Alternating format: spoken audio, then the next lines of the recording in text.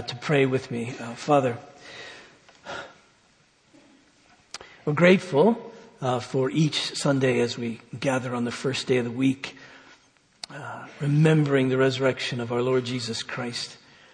But on this one in particular, we ask for special grace that we might focus our attention particularly, and that by being again convinced of the resurrection of Jesus and all that it means, that we would leave this place today encouraged, refreshed, with great hope. So please help us now as we listen to this word and think it through. In Jesus' name, amen. Turn in the New Testament to the book of Hebrews, please. The book of Hebrews in chapter 13. I want to read a very familiar passage to us, verses 20 and 21. So Hebrews in chapter 13, please.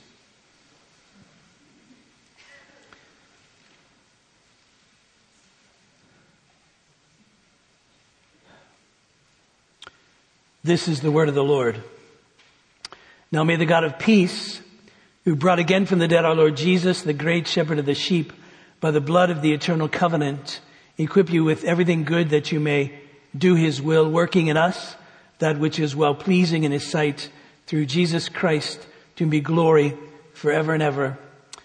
Amen. I say that's a familiar passage to us because it's a benediction. It's one that we use quite often at the end of our services. I chose it this week for obvious reasons, the little expression about Christ being raised from the dead, but also to provide a bit of continuity. Last week we considered a different benediction as we were coming to a close of our consideration of 2 Corinthians. We took up that last sentence in that letter, and it was a benediction. And you might remember it went, "The grace of our Lord Jesus Christ, the love of God, and the fellowship of the Holy Spirit be with you all." Now remember, when we're talking about a benediction, we're not talking about a prayer that we're praying, but we're actually talking about something that's declared to us. In the Old Testament it was by the priests, but declared to us really ultimately from God. And a benediction is a good word from God. And we're to take that good word from God and take it upon ourselves as if it's God's very name upon us. That the very name upon us is to shape us. Last week it was quite easy to see that we had the name of God on us because it was the name of the Son and the Father and the Holy Spirit. And when we take the name of God upon us, the blessing, the content of the benediction is the meaning that we're to take with us. For instance, last week we declared the grace of our Lord Jesus Christ. What that means is, and I hope this was true for you, and if it wasn't this past week, I hope it is this next week, that when you're going through your day, that you receive this blessing, and you know that everything that you receive comes through the grace, the gift, the grace of our Lord Jesus Christ. That it's not up to your earning it, your merit, but God is present with you because of Jesus, because of his merit, because of who he is. And you are the recipient of that grace. So God is with you through the grace of our Lord Jesus Christ.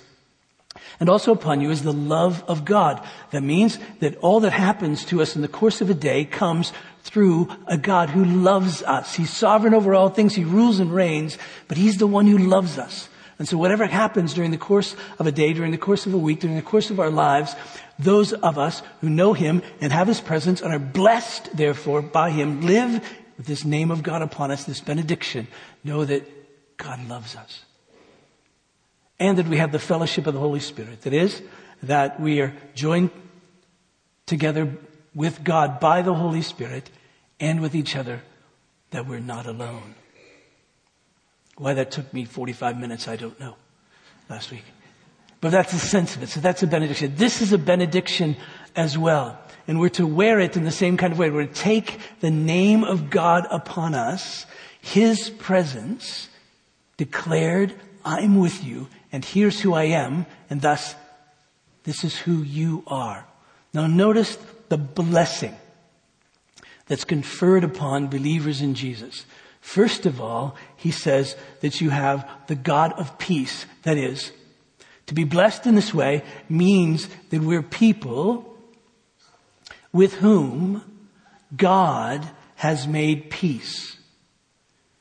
So in the blessing of God's peace, the God of peace is upon us. When we wear that, when we take that upon ourselves, it means that we can rest assured that we have peace with God because we're people with whom God has made peace. We'll unpack that in a minute. And then second, we're people whose great shepherd is Jesus. So if you receive this blessing in faith in Jesus, first of all, you know you have peace with God because he's made it. Second of all, you should know that your great shepherd, that is the overseer of your life, is Jesus himself. And thirdly, to know that at every moment and every day, that God is at work equipping you. That is, he's equipping you with everything good for doing his will. So he calls us to follow him. He calls us to obey him. He calls us and he says, I'll equip you. And the blessing of God, the presence of God upon us in this blessing is that he's doing that. He's always equipping us with every good thing for doing his will. And he's working in us all the time that which is well-pleasing in his sight. And so to take this blessing, to receive it in Jesus' name, is to take his name upon yourself. That name being the God of peace, the great shepherd Jesus, and his equipping within you. Now, we say at the very beginning of the blessing, the first blessing, is that God is the God of peace. Now that's a very common name. If you read through the scripture, God is often referred to as a God of peace. You might remember in the book of Judges, Gideon, if you know that story, I don't have time to go through it. Gideon found himself in a very hostile situation. And God came to him in such a way that he said, oh, your name is peace. Oh, I needn't be anxious. I can have confidence in the midst because your name is peace. The blessing that the priests, Aaron and his sons, were told to put upon the people, the very first benediction, is that the people would have peace. The Lord bless you and keep you. The Lord make his face to shine upon you and be gracious to you. The Lord lift up his countenance upon you and give you peace. Jesus was given the name, the Prince of Peace. When he was born, the angels shouted, peace on earth. Jesus said, my peace I give to you. Peace be with you. There's a sense in which you see, there's a very common expression. Paul often in his letters spoke of the grace and peace of God our Father and the Lord Jesus Christ. So when we hear the author of Hebrews lay out for us this blessing and say, first this, the God of peace, we realize, all right, what does that mean? Well, it means that he's the God who makes peace. He's the God who makes peace. And to receive this blessing means that you're one with whom God has made peace. Think about peace for a minute. Now, oftentimes we think of peace in this sense, in a negative sense. We talk about peace being the lack of or the absence of hostility. That's peace. Or peace being the lack of or the absence of disorder. You know, when things are orderly, when things are arranged correctly, rightly, there's a sense of peace. Moms say that to their kids all the time. Clean up your rooms. Why? She wants peace in the room. Some sense of order, not chaos, right? And so we think of peace politically. We think of a lack of hostility among nations, or no terrorism is sort of the way we think of it these days. Peace there. We think of peace in the natural order, where there's no tornadoes or tsunamis or bad weather or snow on Easter. We think peace, right? In the world, everything's arranged rightly. We think of peace in relationships where there's no hostility, no anger, where the relationship is arranged properly, where there's proper respect. There's peace in that relationship. Think about peace within, and we realize that there are times when we don't have peace because we're conflicted, where we have decisions to make and we don't know which way to go. There's a lack of peace. There's conflict within. Or there might be feelings of guilt, or there might be feelings of anger, or there might be things that are just discombobulated within and not arranged rightly, and so we lack peace within. Now, if you remember back to Genesis 1 and 2, you realize that at creation, there was peace. Everything was arranged rightly. In Genesis 1 and 2, God creates the world. God creates Adam and Eve. They're rightly related to each other. They're rightly related to God. They're rightly related to the creation around them. All is well in that sense. There's well-being everywhere. And yet, something happened that disturbed the peace. And you know what happened if you're a Bible reader. You know, by Genesis chapter 3, Adam and Eve decided to go their own way. They sinned against God. They rebelled against Him. And peace was destroyed. First and foremost, peace between human beings and God. Human beings decided to go their own way. They ran from God. All of a sudden, God became a threat to them, not a friend to them, if you will. And so the peace between human beings and God was broken from our perspective. And we began to go our own way. In fact, even in the New Testament, Jesus said that men love darkness rather than light. In a sense, meaning they'd rather be in their own dark corners than in the light with God.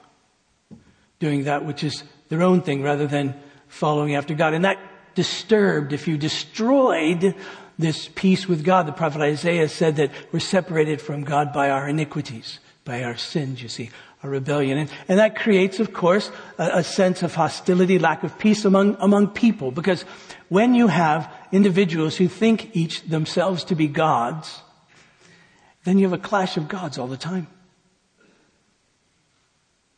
A clash of kingdoms. My kingdom versus your kingdom. My way versus your way. And we see that there's a lack of peace. Things are out of sorts. But that isn't the biggest problem. The biggest problem isn't our problem with God running from Him. The biggest problem is God's, and we could put it like this, hostility towards us. Because you see, once we've sinned against God, we incur what the Bible calls His wrath, His judgment against us, which is His righteous response to our rebellion against Him. Once there's the lack of peace, not simply our way to Him, but His, God's, towards us, this wrath of God upon us. And you might think, well, that sounds fairly severe. I mean, why does God get all upset about this? I mean, we only did this or that. Well, if we understand the holiness of God, we can understand the drama of our sin against Him. I've used this illustration before, but it's helpful to me. If I painted a painting, and most of my painting is done on drywall, one color at a time. And if you spilled coffee on my painting, that wouldn't be that bad, right? It might improve it. But if you took a Picasso and you spilled the same coffee on that, it would be a huge deal. Why? Not because of the coffee, but because of the value of what was destroyed or hurt. And see, God is so holy that even if we could measure it like this, the smallest speck is devastating. So you can only imagine our rebellion against him, what that causes. And so he's right to judge. He's right to condemn. And so the question is, how then will peace ever be restored? I can't do it because I'm running. I can't do it because I'm rebelling. I can't do it because his judgment is upon me. And if I receive it, then it's an eternal judgment. And in the way that peace is restored, he puts it, is through the blood of the eternal covenant. What's that? Well, when we think about blood, we think about Jesus, and we think about his death. And so in this death of Jesus, there's a making of peace. In fact, the author of Hebrews quotes the prophet Jeremiah about the blood of the eternal covenant. In the New Testament, it's often referred to simply as the new covenant. If you flip back in Hebrews to chapter 8, we can just see it there in the middle of verse 8. Hebrews in chapter 8, middle of verse 8. Quoting the prophet Isaiah, the author of Hebrews writes, "Behold, the days are coming, declares the Lord, when I'll establish a new covenant with the house of Israel, with the house of Judah, not like the covenant that I made with their fathers on the day I took them by the hand to bring them out of the land of Egypt. For they did not continue in my covenant, so I showed no concern for them, declares the Lord. For this is the covenant I'll make with the house of Israel after those days, declared the Lord. I'll put my law into their minds and write them on their hearts. I will be their God, and they shall be my people. And they shall not teach each one his neighbor and each one his brother, saying, Know the Lord. For they shall all know me, from the least of them to the greatest. For I will be merciful to their iniquities, and I'll remember their sins no more." This new covenant, the blood of the eternal covenant that will bring this new covenant into existence, is one where God will change our hearts and minds and put his laws there so that we're inclined towards him. He will be reconciled to us to be our God. We, his people, will know him, and not the least of which our sins will be forgiven. Do you remember? Jesus, on the night that he was betrayed, when he was at that last Passover meal with them, he said, "This cup is the cup of the new covenant, shed for many for the forgiveness of sins." It was that new covenant, the blood of the covenant. His blood would ratify this new covenant, forgiveness of sins, reconciliation with God, transformed hearts and lives. And it's an eternal covenant because it was in the mind of God before the foundations of the world. It was in the plan of God before the foundations of the world. And it's eternal, which means at last nothing can break it.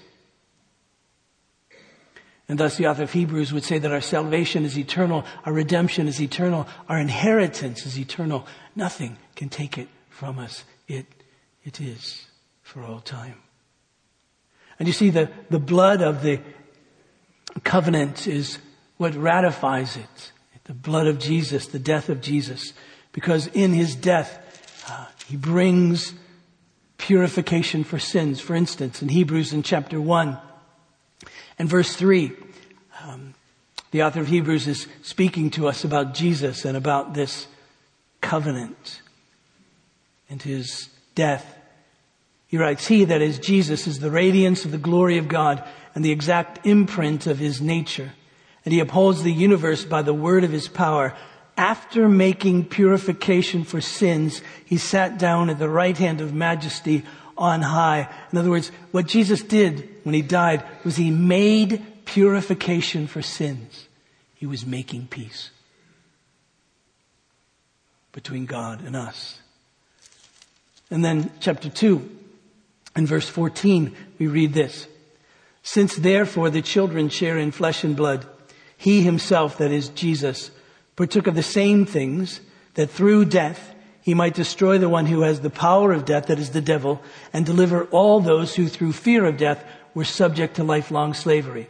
For surely it's not angels that he helps, but he helps the offspring of Abraham, people. Therefore, he had to be made like his brothers in every respect, so that he might become a merciful and faithful high priest in the service of God to make propitiation for the sins of the people." Propitiation, big word. You know what it means. I hope you've been coming here for too long. You know that it means that the wrath of God is exhausted, is taken away. Our sins paid for, no case against us in glory at all. Then chapter 5 and verse 1.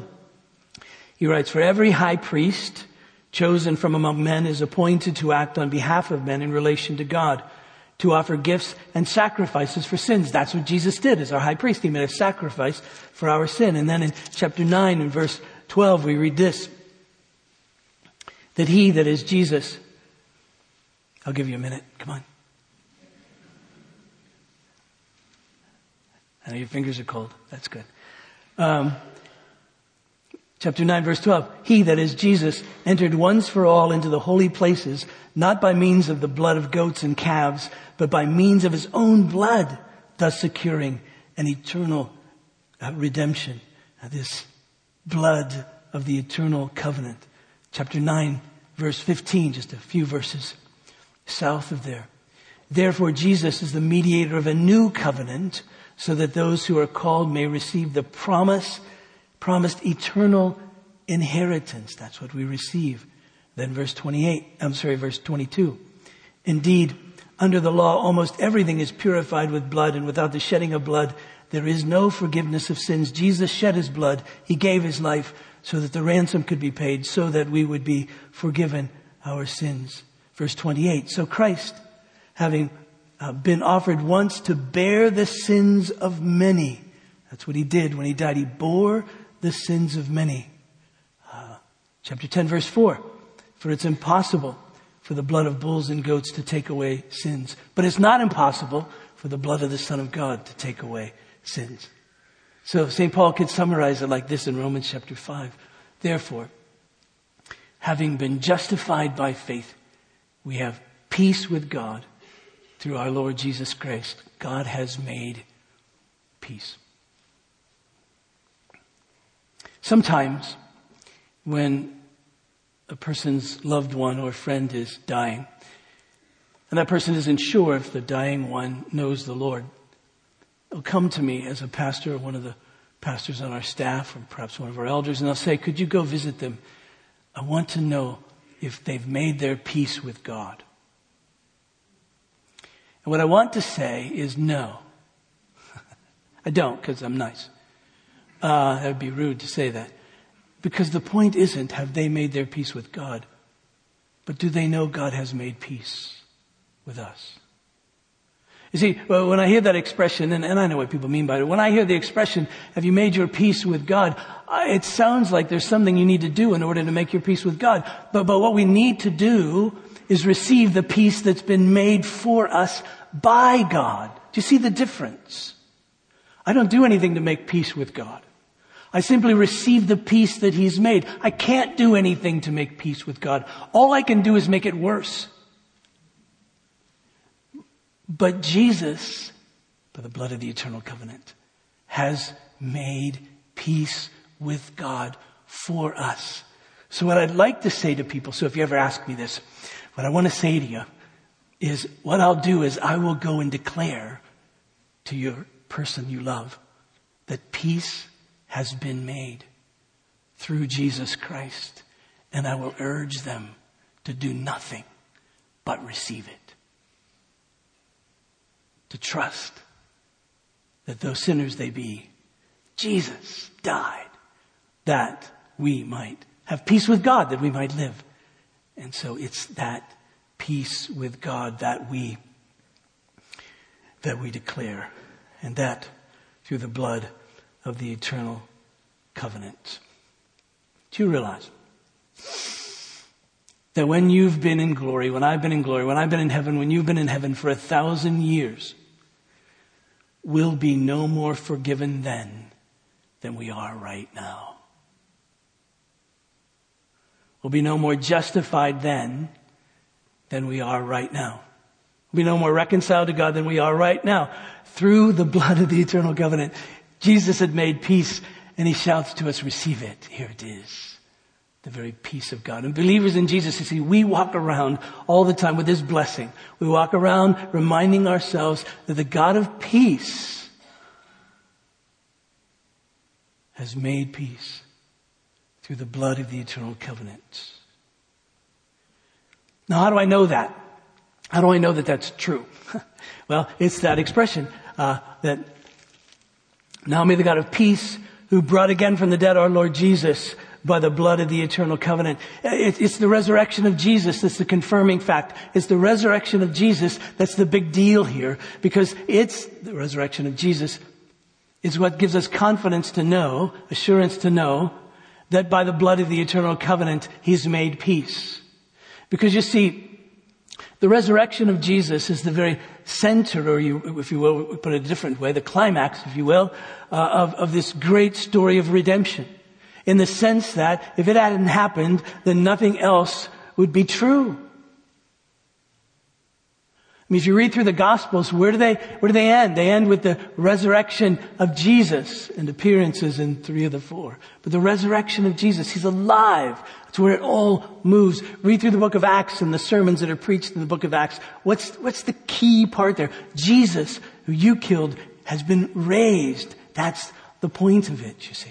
In fact, Paul writes to the church in Corinth in 1 Corinthians 15 that if Jesus hasn't been raised, then it's all for naught, this preaching and this faith that we have. For instance, verse 14, he writes, and if Christ has not been raised, then our preaching is in vain and your faith is in vain. We are even found to be misrepresenting God, because we testified about God that He raised Christ, whom He did not raise, if it's true that the dead aren't raised. For the dead aren't raised, then not even Christ has been raised. And if Christ has not been raised, your faith is futile and you're still in your sins.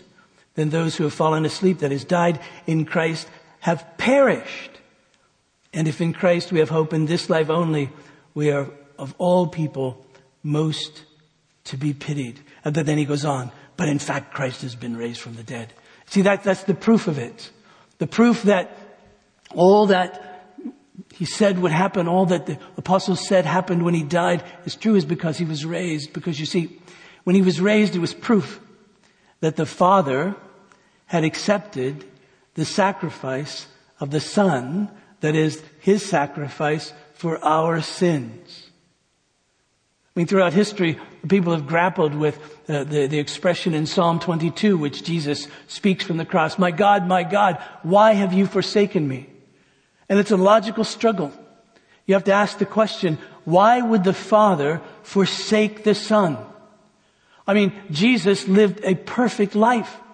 Jesus always did the will of His Father, always thought His Father's thoughts, always spoke His Father's words. So why is it that the Father would ever forsake the Son? Well, it finally dawns on us that He did so not because of the Son's sins, not because of Jesus, but because of ours. He was actually bearing the guilt of our sin on the cross. And then you realize that once He paid for our sins, He was free to go. There was nothing that would bind Him to death. And so when He was raised, it was a big shout that said, sins have been paid. It's finished.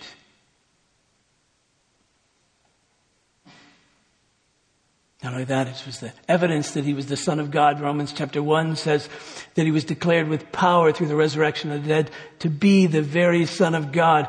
This death could not hold Him. He was victorious over death, obviously, because death couldn't keep Him. And so then we know by the resurrection of Jesus from the dead that sins are indeed forgiven, that peace has been made. Now, we mustn't at all over-spiritualize this resurrection of Jesus. It wasn't just this sort of ghostly spiritual kind of resurrection. It was a real body with which Jesus was resurrected. And it wasn't that His old body was just resuscitated. This is a new eternal body. Yes, it resembled who He was before. They recognized Him, but there was something about this body that could live for all eternity. When they were looking at the risen Jesus, they were looking at the end of the world. They were looking at the age to come. This Jesus raised from the dead. And it's this very same Jesus raised from the dead who is our great shepherd. Now, you remember, turn back to John chapter 10.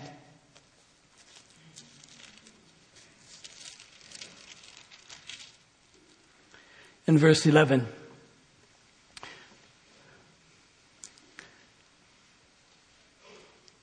Jesus says, I am the good shepherd.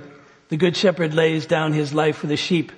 He who is a hired hand and not a shepherd, who does not own the sheep, sees the wolf coming and leaves the sheep and flees, and the wolf snatches them and scatters them. He flees because he's a hired hand and cares nothing for the sheep. I am the good shepherd. I know my own and my own know me, just as the Father knows me and I know the Father. And I lay down my life for the sheep. And I have other sheep that are not of this fold. I must bring them also, and they will listen to my voice. So there will be one flock, one shepherd. For this reason the Father loves me, because I lay down my life that I may take it up again. No one takes it from me, but I lay it down of my own accord. I have authority to lay it down, and I have authority to take it up again. This charge I have received from my Father. Jesus didn't act like the hired shepherd. The shepherd that runs when the wolf comes. When the wrath of God came, Jesus took it for us. He did not flee. He did not run. That vivid scene we read every Good Friday. Jesus in the garden praying earnestly. If there's any way that this cup could pass, please, Lord, take it from me. If there's any way this cup could pass. And we say, well, Jesus, what's your problem? Other people have gone to their death with seemingly more courage than that. I mean, well, what's the big deal about this? Well, the big deal about this was he knew what was to take place. He wasn't just going to die, but he was going to take upon himself the wrath of God for us. And at that moment, he didn't run like the hireling would run. He stayed right there. And he went through it, and he took that wolf, if you will, for us, so that we might live. And now you see, he's our great shepherd. That means that he always looks out for us, that he always protects us, that he's always providing for us. The way the Bible puts it is like this. Again, if I may cite the author of Hebrews chapter 7, verse 25, familiar verse to us. Consequently, he, that is Jesus, is able to save to the uttermost those who draw near to God through him, since he always lives to make intercession for them. And to make intercession means to defend. To make intercession means to help. He's always watching, always defending, always providing us. He's our great shepherd. I mean, we read in the scripture that the Lord gives the church shepherds, but no shepherd given to the church is like the great shepherd. He's the great shepherd of the sheep. He's always watching. He's always protecting, always providing. And as long as he lives, we are safe. And the good news is, he'll always live, because he lives to make intercession for us. Because the Bible uses this imagery of sheep and shepherds, I've spent a lot of my time thinking what it must be to be a sheep. Vulnerable, needing everything. And I suspect if I'm a sheep and I'm in the pasture and I hear a wolf howling, it would make me afraid. There's lots of things in my life that make me afraid as I think of them. But I think if I'm a sheep, my first glance should be to the shepherd. Is he there? And if he's there, I can just go about my business. And the same is true for us. Whatever comes, whatever difficulty, whatever fears, our first glance ought to be to Jesus. Is he there? Is he watching? Is he interceding? And if he is, I can breathe. Because I know that he's the great shepherd. And then finally, this blessing, we're also at all the time, every single minute of every single day, he says to us, if you receive this blessing because you're a believer in Jesus, then always this God of peace and the great shepherd will be equipping us with every good thing that we need to do his will, working in us that which is well-pleasing in his sight. That may call to mind that passage in Philippians in chapter 2 that we think of from time to time. Verse 12, Philippians 2. The apostle writes, therefore, my beloved, as you have always obeyed, so now not only as in my presence, but much more in my absence. Work out your own salvation with fear and trembling. For it's God who works in you both to will and to work for his good pleasure. He says, never forget that this God who's made peace for you and with you, and this Jesus who's watching over you and interceding for you all the time, is at the same time equipping you, working in you that which is well-pleasing in his sight. He's equipping you to do all the things to which he's called you to do. He's called us to obey him. He's called us to serve him in various ways, which many times means loving and serving one another. It means following him in perhaps difficult situations. And he says, all the time I'll be equipping you. I'll be equipping you by my word. All scripture is God-breathed.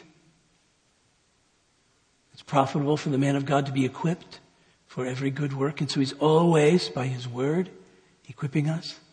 And by his Spirit within us, working it in us, that we can work it out. So we can always know, no matter what we're called to, that he will help us. He'll be equipping us to obey, equipping us to follow him. For some of us, we're called into vocations where we desire, because we know God has called us to live with integrity, and yet in the midst of our vocational life, there's temptations not to live with integrity. In fact, there could be even reinforcements and rewards not to be a person of integrity, and yet we're called to live with integrity, and so we have to trust that our great shepherd is equipping us to obey him, to follow him. Some of us are called to bear with each other in relationships that are very difficult, whether they're in family, whether they're in work, whether they're with acquaintances, friendships. And we have to trust that the God who's made peace, and Jesus, our good, great shepherd, who's always looking out for us, interceding for us, helping us, that he'll be equipping us to deal with every relationship which we find ourselves to follow after him. Each of us, I trust, could list your ongoing and troubling, besetting sins. And we have to trust that even after the 10,000th time that we've asked for forgiveness, prayed that God would help us, that he really is equipping us. He really is working in us. We have to trust him. And he says, why wouldn't I trust you? I've made peace. I've taken the wrath of God for you. So trust me, I really am looking out for you in all these ways. He calls us to bear fruit. He calls us to share the gospel, sometimes in very difficult situations. And yet we have to trust he's going to equip us and work in us every good thing for doing his will. And all of this for the glory of our Lord Jesus Christ. On this Easter Sunday, take this blessing. On this Easter Sunday, dads, speak this blessing upon your children. And your wives, your families. Moms, speak it upon your children. wear this blessing, take this blessing. Know that the God of peace has made peace. Receive it. Know that for those for whom God has made peace, who've received it, that Jesus himself is your great shepherd. Always watching, always defending, always helping, always providing, always equipping, always working in you. Never, never, never leave home without this blessing, right? Never go anywhere without this blessing. May the God of peace, who brought again from the dead our Lord Jesus, that great shepherd of the sheep, through the blood of the eternal covenant, equip you with everything good for doing his will, working in us that which is well-pleasing in his sight, through Jesus Christ our Lord. Let's pray. Father, I pray for me, for us, that we would receive this blessing, that it would not fall to the ground, but simply fall upon us, that we would receive it and believe it and walk in it. And Father, you're the God of peace. We give you thanks for making peace with us, for us, through Jesus. Not only could we not have done it, we would not have done it, but you have enabled us to live in it. You've called us to live holy lives, lives that honor, reflect you. We live in a world that tempts us to go our own way, the ways of others. The evil one reinforces these temptations.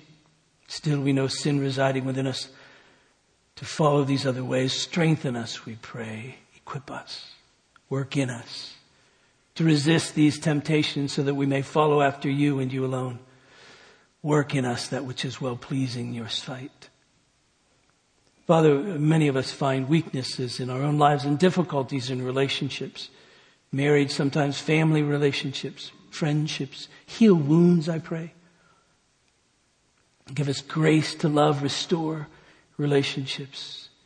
Equip us, God, with everything good for doing your will.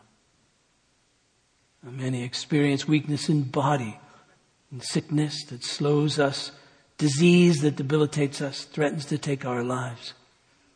Bring healing, we pray. Bring an awareness of your presence with us through these times, that we may know, Good Shepherd,